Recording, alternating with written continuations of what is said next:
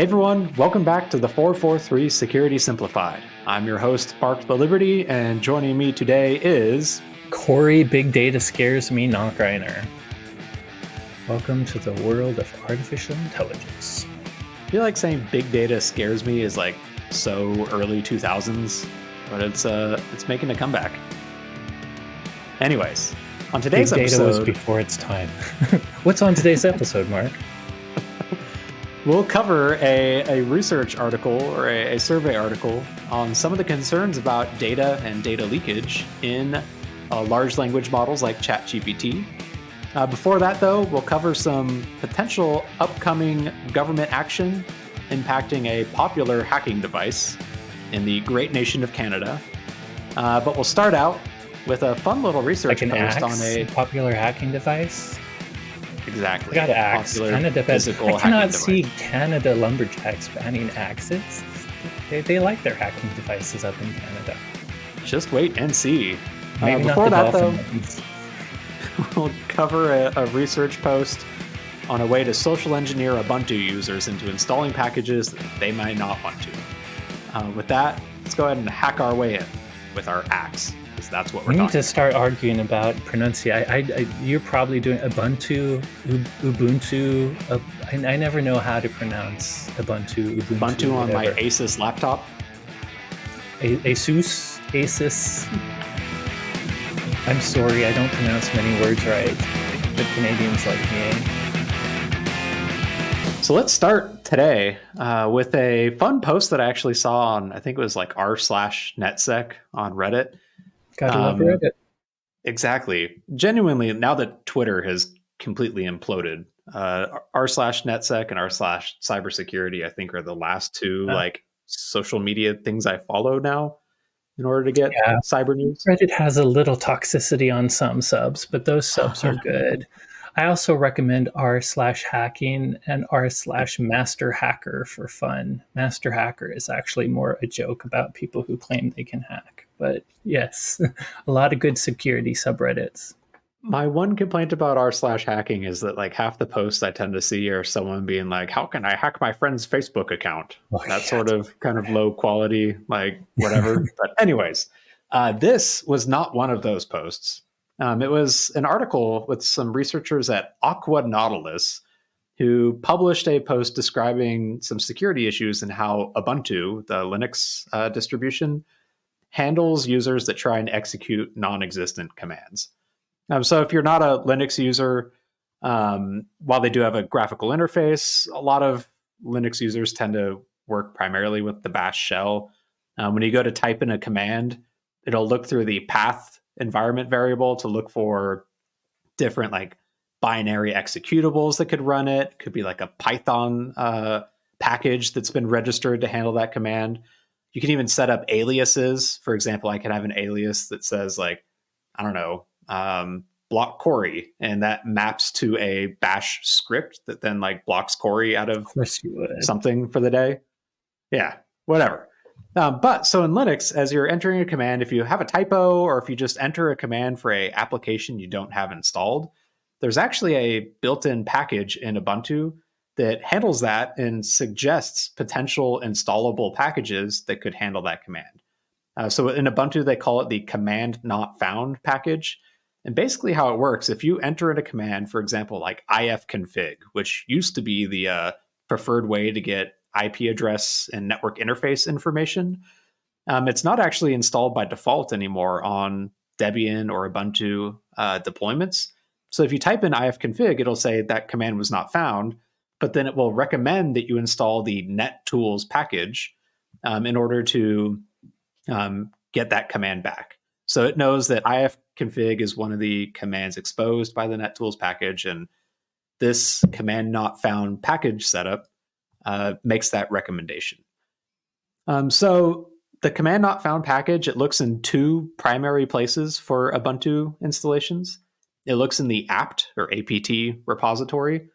Thanks, Mac or Teams or whatever, giving me those funky little emojis. If you're not familiar with apt, it's Ubuntu, and really Debian as a whole uses this as their main package management system. But Ubuntu has a Ubuntu specific one called Snap, or more specifically, Snapcraft.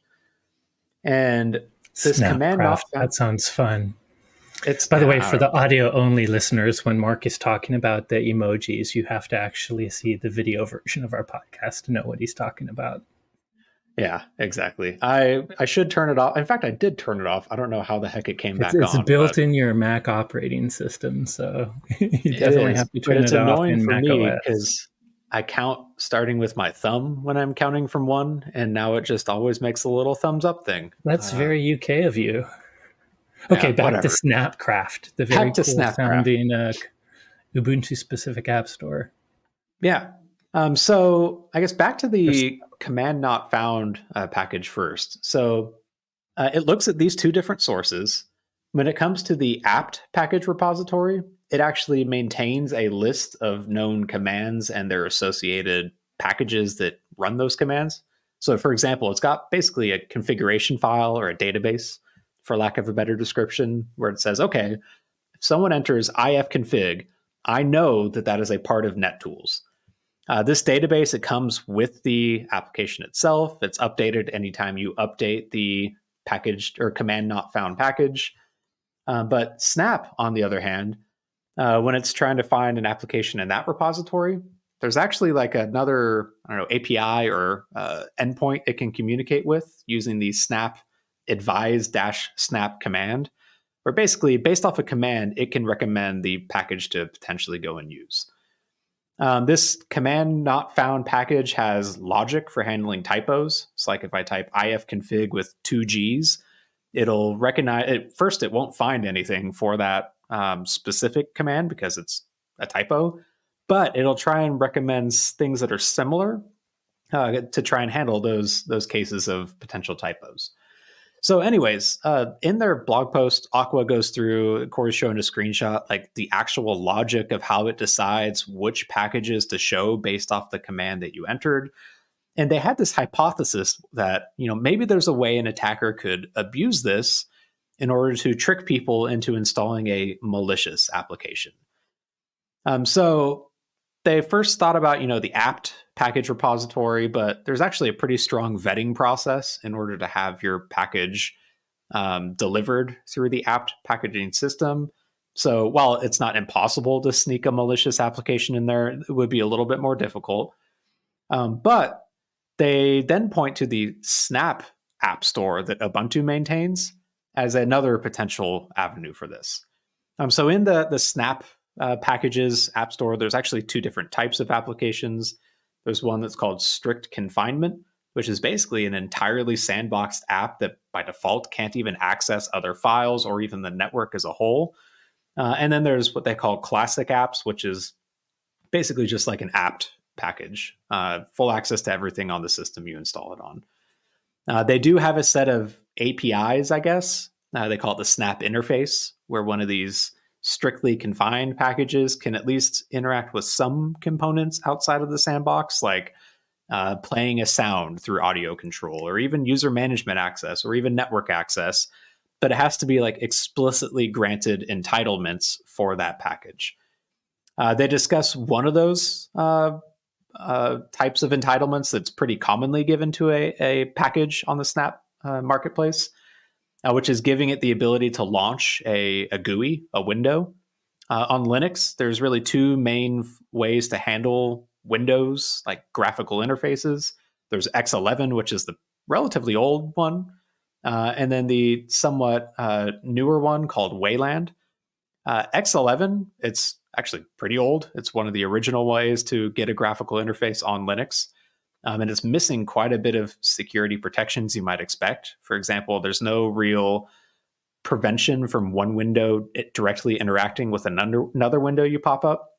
In their blog post, they even have a little demo video showing basically using a keylogger, exploiting one of these weaknesses in X11 to keylog credentials that were entered into a web browser, which is kind of interesting.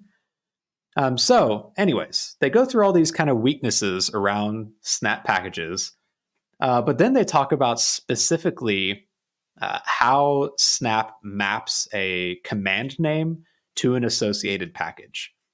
So, for example, In Snap, there's the concept of the application name and then the Snap package name. So like I might have an application called Mark's Super Awesome Widget. And it might have a snap called, I don't know, graphical interface, whatever, as the application you download. By default, Snap's command format is the snapname.application name. So in order to launch this application, you need to enter graphical interface dot Mark's Super Awesome Widget in order to launch it. When a Snap name is identical to the application name, though, they actually simplify it down. And so if my Snap name was graphical interface and my application name was graphical interface, instead of having to type graphical interface dot graphical interface, you could literally just type the single word graphical interface. They also have the concept of letting developers register a deviation, so an alias. So for example, I could register Mark the Liberty as an alias for Mark's Super Awesome Widget. And so if you type Mark the Liberty, it would then launch that. But that goes through this whole manual vetting process, which isn't really useful for attackers. But an attacker could just go register something like command name as the snap and command name is the application if it's up for grabs. And now they own, for lack of a better word, that command name pointing to their snap application. So this is a lot of me talking. Let's give an example, one that they actually gave in their blog post. They point to this package called Tarquin and a command called Tarquin GUI.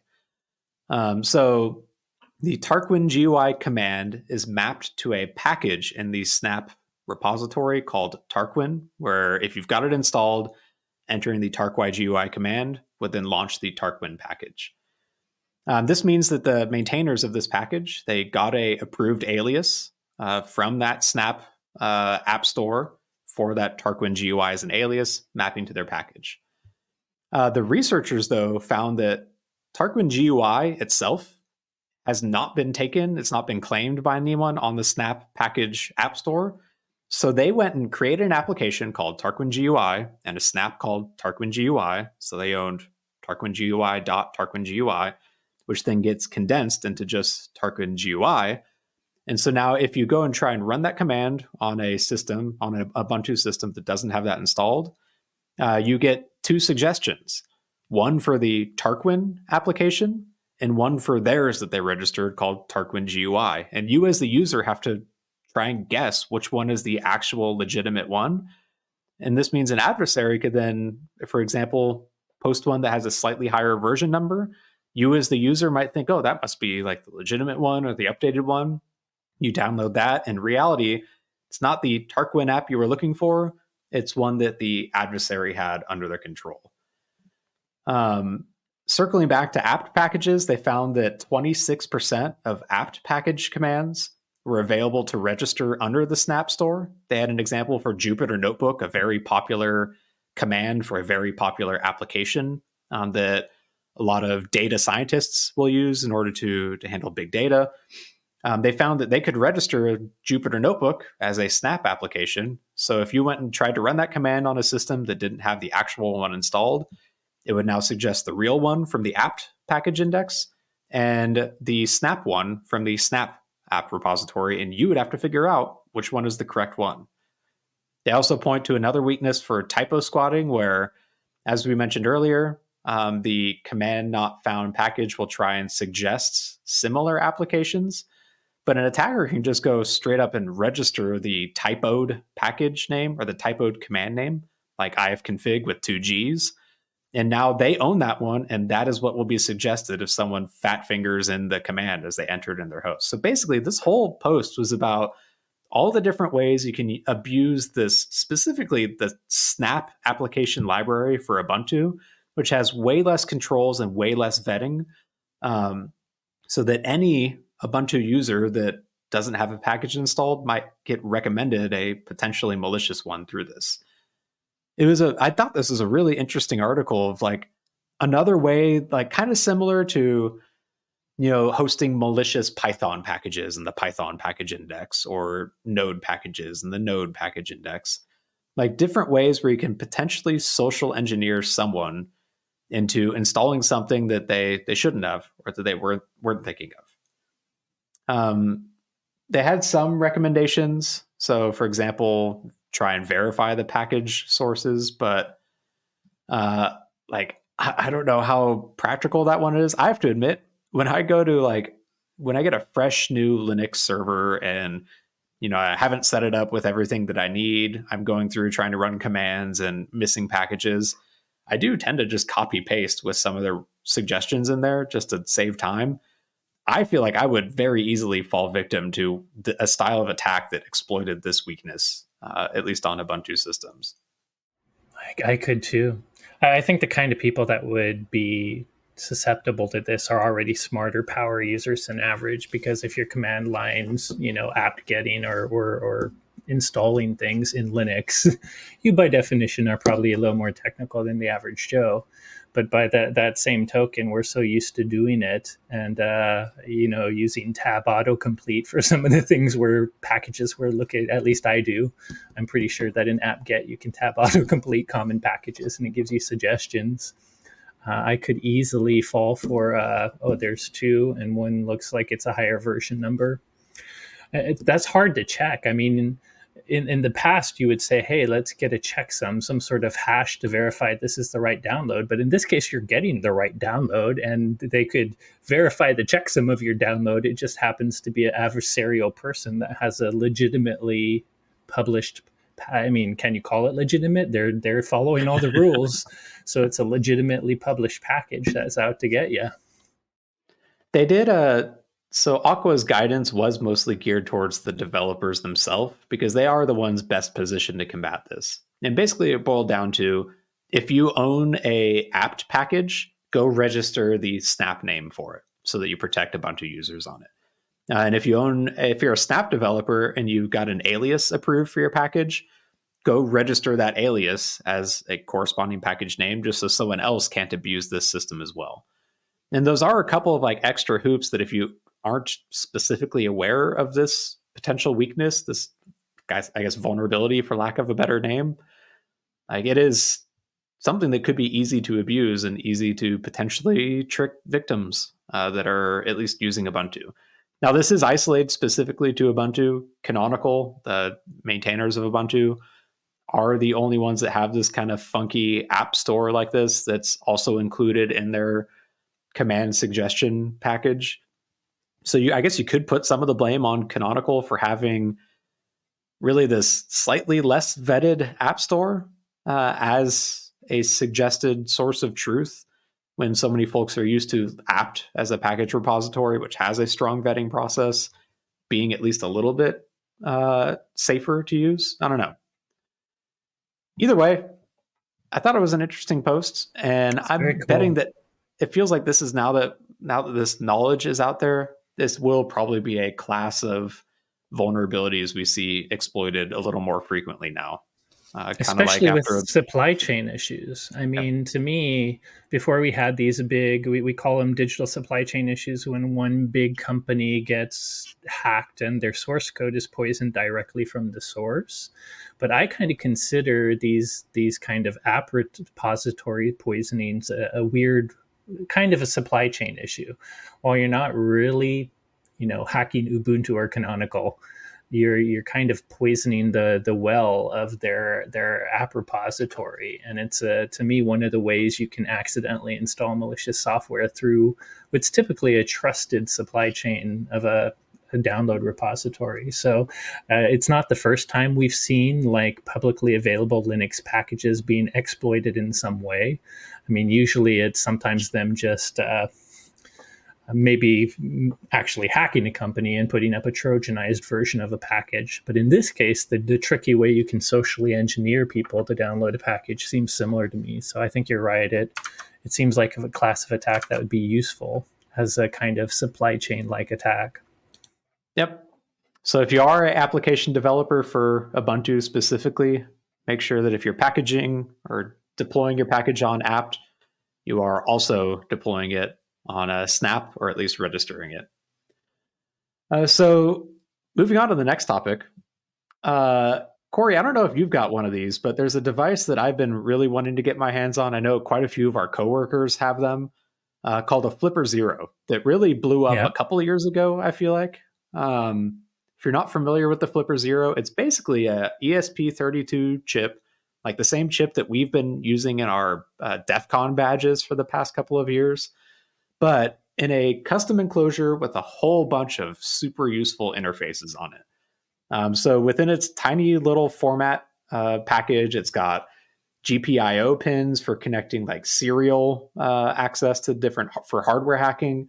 It's got an infrared transceiver for basically acting as an infrared remote control. It's got a one wire pogo pin, which is commonly used for like apartment key fobs and keys to get into like through gates and stuff. It's got a sub 1 gigahertz transceiver for communicating with smart devices, IoT, garage doors, gates, barriers, whatever. It's got 125 kilohertz RFID radio that can clone and emulate RFID cards. It's got an NFC reader for interacting with or writing or reading NFC key cards.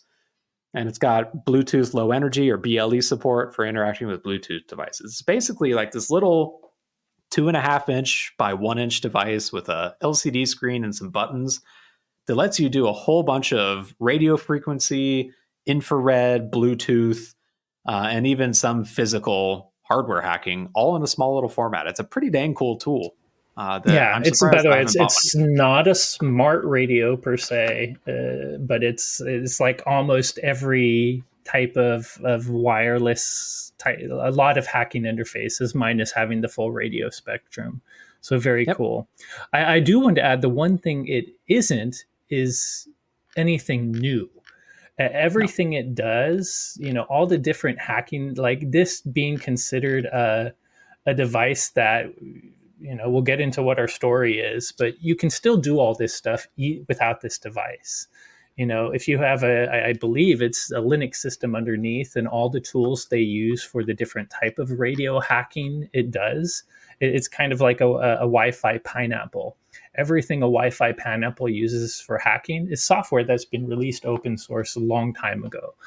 And if you had the right transceivers for a normal Linux computer, you could do all this same stuff. You just need, something that can read and write to NFC cards, something that can read to RFID. So you don't need this device to do all the hacks, but the key thing is it makes it very simple and convenient. So you don't have to be that nerd that figures out all this open source yourself. You don't have to go buy a whole bunch of input-output radio interfaces for your laptop to plug into USB. This thing just has it built, like you said, in this really convenient small form factor. But I point that out because I think we'll get into the story, but this isn't new. This is just kind of an easy button for things that existed. It is. And unfortunately, that has brought it under the target of regulators in Canada right now.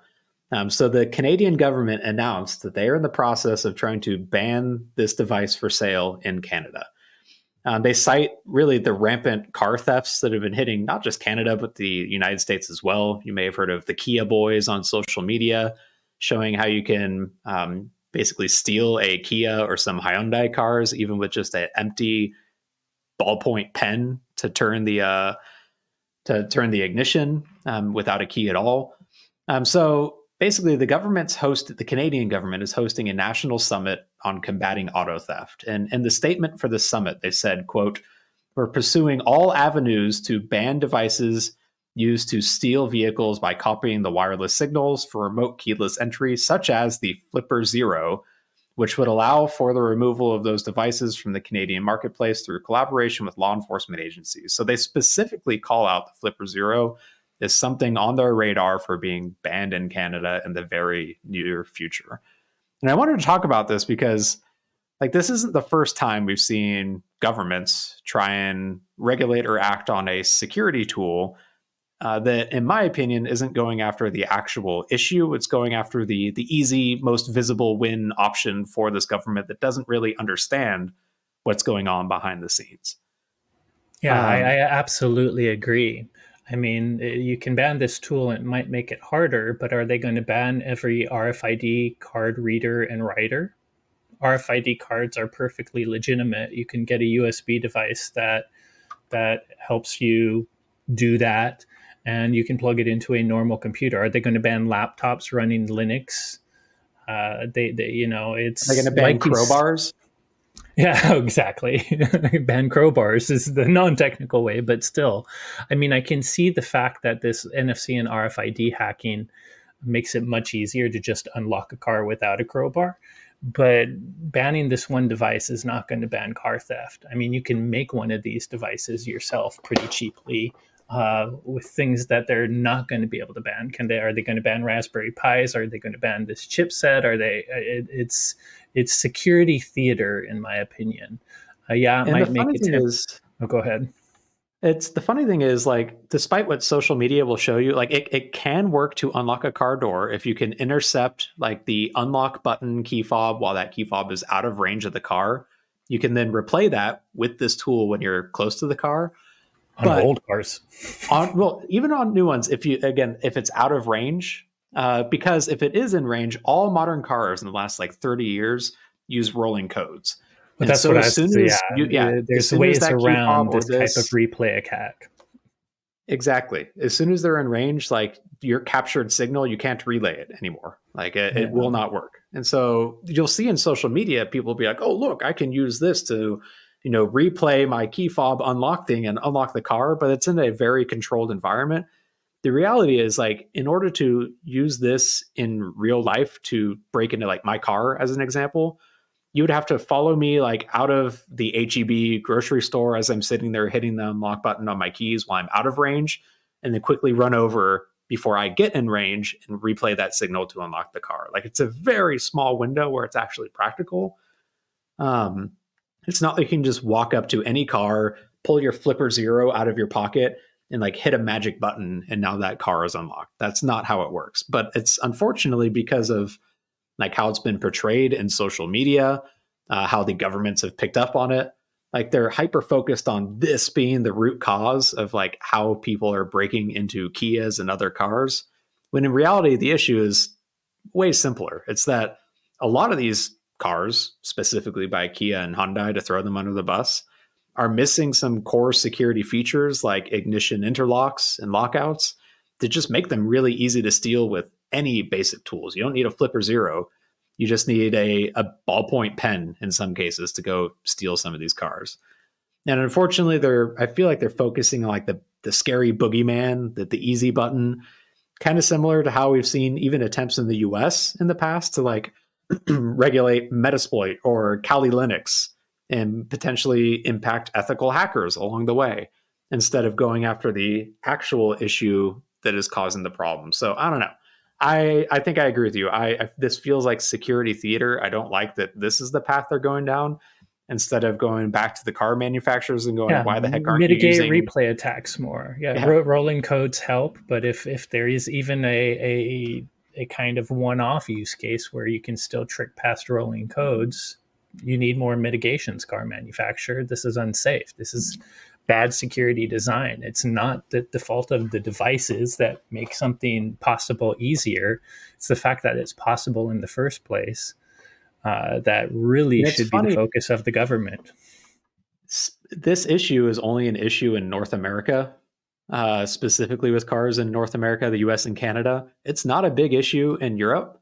And it's because these manufacturers, they wanted to sell cheaper cars in the States. I guess that's what consumers were demanding. And so they specifically excluded some security features like ignition lockouts that exist in the European models of these cars that don't exist in the North American versions. And that's why they're so easy to steal. So it is. Although I would question, here's where I would question vendors. Why are security, like there's probably cases where maybe you might need a modern chipset for additional security capabilities and stuff like that. But I think the ECUs, the computing units you put in cars to the upgraded version that offers a little more security can't be thousands of dollars more. So why would the car that has that feature be thousands of dollars more? Maybe car manufacturers should not charge stupid prices just to have good security. Now, if they really need some sort of hardware to improve the security that justifies the cost, maybe. But either way, if you are Canadian and you are interested now before you get that is the exact advice I was going to give. Go buy it now before it becomes illegal in the country. You used to be able to buy these on Amazon here in the States until Amazon cracked down on it because they were You concerned know about it what? being They're hackable. going to crack it down, and someone will make something called the Whale 2. That's essentially the same device, but it's not Yep. specifically on the banned list. So just buy the Whale 2 when that comes out. Or Or if even you're just make someone it a that wants to fun make money project. and yeah, it's Because you like can make all of one of these these are yourself. exactly like maybe just Yeah. release the schematic on how to build it with the off-the-shelf components that are very easy to source and totally legal still. Yeah. They're not going to solve the issue. They're just going to make it more difficult for nerds and security researchers to use the tools that they want to use. Yeah. And Canada can't ban the actual sensors and tools used to make one of those because then NFC, RFID, all the things you need to legitimately use will not be possible for the companies that need to actually write those cards at work so that you can get into a doorway. I think the good news is like this is creating a big splash, at least in the cybersecurity community. Maybe sane heads will prevail and like they'll listen to reason, but I don't know. My cynicism says they're going to try and take what they perceive as a win and ban the boogeyman device without actually solving the real problem. Yeah. Oh, Especially during election years. So oh, gross. I don't know if it's an election year in Canada, but that seems to make them want to publicly have headlines about how they fix some boogeyman. Exactly. Oh, well. Anyways, moving on. Last story. So this last week, Menlo Security published a survey report that, normally I don't pay a whole lot of attention to these kind of marketing based reports, but this one stood out to me because it's a topic that you and I, we even made a prediction on this year as well, too. So the report was titled How Employee Usage of Generative AI is Impacting Organizational Security. So it starts by describing how tools like ChatGPT and Bard and all the other ones have really helped increase productivity across teams that use them, but that increased productivity might result in inadvertently sharing sensitive data and information or PII. It starts with a real world example where a group of Samsung engineers from the company's semiconductor team copy pasted source code that they were working on into ChatGPT for tips on how to make it more efficient. And at the end, that meant that because ChatGPT retains everything you put into it for training data, that source code could now potentially be used to formulate responses to requests from other users, effectively compromising that company data. So through It this was just report, they news went too, by the way, to give another example of ChatGPT leaking passwords that had likely been Mhm. shared as prompts. Exactly. So this report, they analyzed generative AI interactions from 500 global companies, as they call them, just unnamed organizations, and they went through a few interesting key findings. So first off, they found that generative AI usage increased 1,200% from November 2022 to May 2023. So over the course of what, like 5, 6 months, a 1,200% increase in usage, which makes sense. Like we saw generative AI, ChatGPT specifically, but some of the other competitors really explode early last year and continue to grow in adoption throughout the course of last year, leading into this year as well too.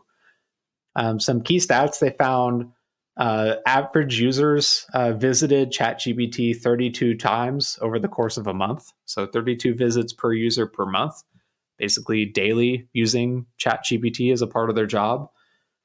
They found that over the course of 30 days, 10,000 files from these 500 companies were uploaded. The bulk of them were just text files, but many of them were documents and some of them were scripts or actual executables. They found just over 3,000 copy paste events over the course of the month of their survey.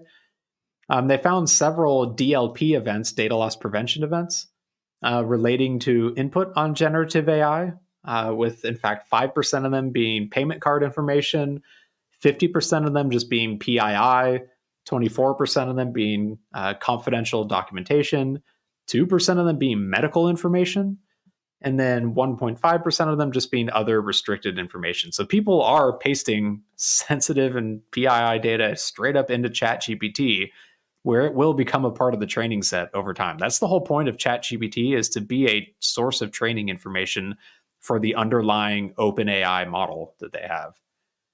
Man, so I guess none of this was really groundbreaking information, but it is just another data point showing that yes, these tools are useful, but you really need to consider exactly what you're putting into these public models, because that public model will eat it up as training data and potentially spit it back out to anyone else using that model. At the end of the report, they pointed to a few like takeaways, like what the response should be. They specifically call out that traditional data loss prevention tools and CASB tools aren't really well positioned for generative AI. Really, you need tools that can control what users are entering into web forms. They recommend, if you've got something that can, limit the number of characters that users can paste into input fields. Basically, they say users aren't going to manually enter in all of their source code. So if you can prevent them from copy pasting it in, or implement rules that can look for software code being pasted in, that's a good place. I feel like this really needs to boil down to user education first and foremost. Yeah, I was going to say before, it's nice to have technical controls that will help, but it really should be a policy. Start with a policy and make your users aware of it. I mean, I think most of us want to encourage our users to use tools that help efficacy or efficiency, but you have to have clear policy around how you can use these LLMs and other generative AI tools. And you definitely want, to do clear rules of what types of things you can't upload. I think another thing, Mark, too, is a lot of the ones that have EULAs where they basically say your prompts are our information now are the free ones. So find the tools that you want your company's employees to use and get versions where part of their EULA is you have your own private data store where your data, whether you put it in prompt, maybe you do need to share source code because you want to take advantage of AI-based code checking. But make sure in that case you're using some sort of AI that is, or machine learning service that will not share your data with others. And most of the big ones like Copilot from Microsoft/GitHub or Code Whisperer from AWS, they do include provisions in their EULA like that, where when you sign up for these services, they are not going to share your source code. The real risk is from just random engineer who sees or keeps reading about all these benefits of AI helping out with their code, and they just do straight up copy paste their stuff into ChatGPT, the public one, and now they just share their company data outside. I do like, Corey, what are your thoughts on, it feels like things are evolving quickly in the world of large language models and ChatGPT, and like our use of them is evolving quicker than our ways to control our use of them.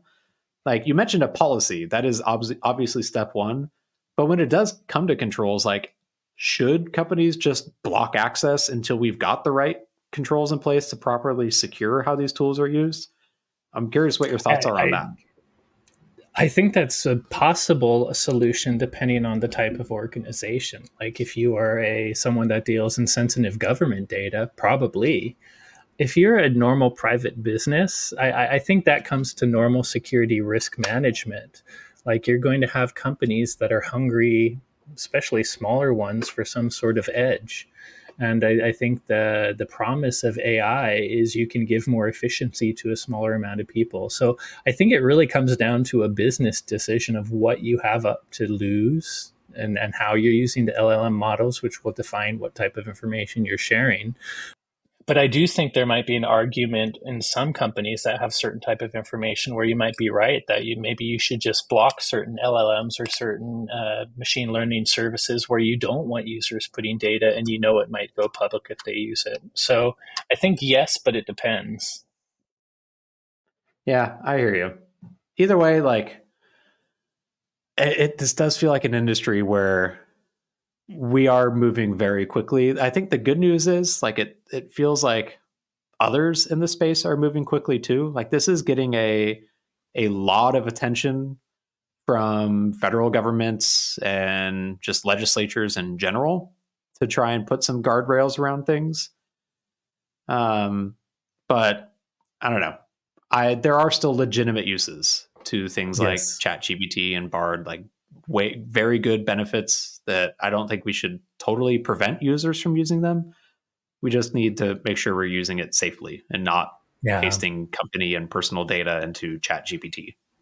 Yeah, I think we need rules around it. And I also don't think we can skip the education of, even though they have good uses, they also have hallucinations and bad things, especially Yeah. things like Bard and ChatGPT, where they're using uncurated public data for training. If they're full of lies because the internet is full of lies, even if you're just getting it to help write about something like phishing or about a certain law, or maybe to help you with figuring out how to file legal briefs based on certain precedents. I'm using these examples on purpose because there have been very big cases, incidents where what it spit out that, yes, could have helped a lawyer write a brief much quicker, turned out to be half false. So Yep. beyond just the security risk to your company, just realize that this is statistics at scale. This is not a smart system that actually is artificial intelligence and knows stuff. It's just using statistics at scale to figure out good answers. But its answers are only as good as the training data. Bad data in makes bad data out. And just remember, a lot of them are based on the public internet. And I think most of our listeners know that everything on the internet is true, right? There's nothing false on the internet. It's never happened. Yeah, absolutely. And this is also like, that point is why I'm not super worried about ChatGPT stealing everyone's jobs, because I feel like our end state for this is it's like a calculator where it makes us all more efficient, but you still need someone to like interpret the results. In the case of hallucinations, you definitely need someone to make sure that the results are accurate. And it'll just make us all better at our jobs, not straight up replace us. That said, maybe we do get to a future where we have general AI that is smarter than any human in existence, and we all work ourselves out of a job. You're more pro on me than not the job thing, because I think the issue now is the companies moving fast and thus not taking time to find curated data. If AI and machine learning needs big data, and to be good, it needs curated data. They grabbed all the big data they could quickly, but over time, smart companies are going to write things to help curate the data. And whatever company that already has a crap load of data starts to curate it and make it more correct. I do think ChatGPT can get rid of some positions, or not ChatGPT, machine learning algorithms that do different things. It is interesting. We'll see. The discussion is starting to pivot back towards the data. Like the New York Times just sued OpenAI about a month and a half ago for using their article data and what they claim was a copyright infringement. I wonder if like the next iteration, now that the cat's out of the bag, there is large language models, machine learning, but maybe the next iteration is like how they actually source their data and license it from trusted sources. Yeah, and if we're talking about power and asymmetric power, Mark, since we don't tend to end on good notes, so let me put on my dystopian hat. The issue has never been AI and ML. The issue is being big data holders. If you think tech companies like Amazon, Google, Microsoft, your ISP, the people that is gathering, the organizations that are gathering every bit of data, Facebook, by the way, TikTok, in many countries, if you think that's not a big deal and you think, why you don't need your privacy because if you're not doing anything wrong, there's no problem. AI's value is entirely driven on data. The freaking algorithm is just statistics. I actually think all this crap about good AI models is, yeah, they're getting better, but that's not the magic. The magic is the big data it's based on. The real power is the data. Think of the stockbroking companies that are right on the backbone of NASDAQ's, right in New York, where the internet router is, and they learn about trades faster than anyone. Think about the history. What organization has recorded every single NASDAQ trade, every single stock market trade? Because it's not about the data happening now. It's about having that huge amount of historical data. Think about organizations like domain name tools that don't just know domain now, but they know the history of every domain. That type of big data ownership, That is where power is going to come from in AI.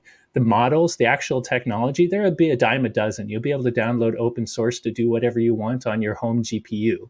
But will you have the data to get good answers? Probably not. The people that own the data are going to own the power. That tech 1%, they are going to be asymmetrically powerful in ways that scare me. So what you're saying is it's time to get into like the solid state drive business, because they'll need all the store all this data, and that's where all the money's going to be. And if you're someone that's not already getting all that data from your company, but you're someone that provides storage to the companies that do get all the data, maybe you have it in. But yes, Yeah. the ownership of all this data that human beings have unfortunately been given away for free for ages and not paying attention to their own history, letting someone else keep their history in the cloud, you've given up all your power. And that's where AI, the best AI, are the people that have that data. That's why even ChatGPT, the people at OpenAI that can get the immediate, most updated results, will always beat what they give to consumers, which will have yesterday's data. And yesterday's data is not good enough anymore, especially for things like stock market predictions. And so, sorry, I had to go a little bit dystopian and the world is burning. Well, it's a good thing that I just keep all my cash under the mattress and I don't deal with that dang stock market anyway. So it sounds like I'm safe. Yes. I guess that's why some people buy gold. Yeah. You can buy gold at Costco. Did you know that? I did not. And apparently but I'm not surprised.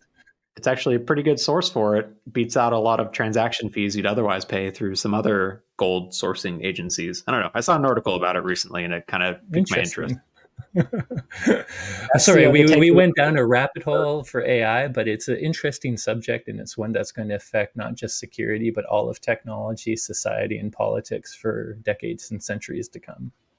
And if you don't want to deal with it, just unplug your computer and go buy your gold at Costco. The end.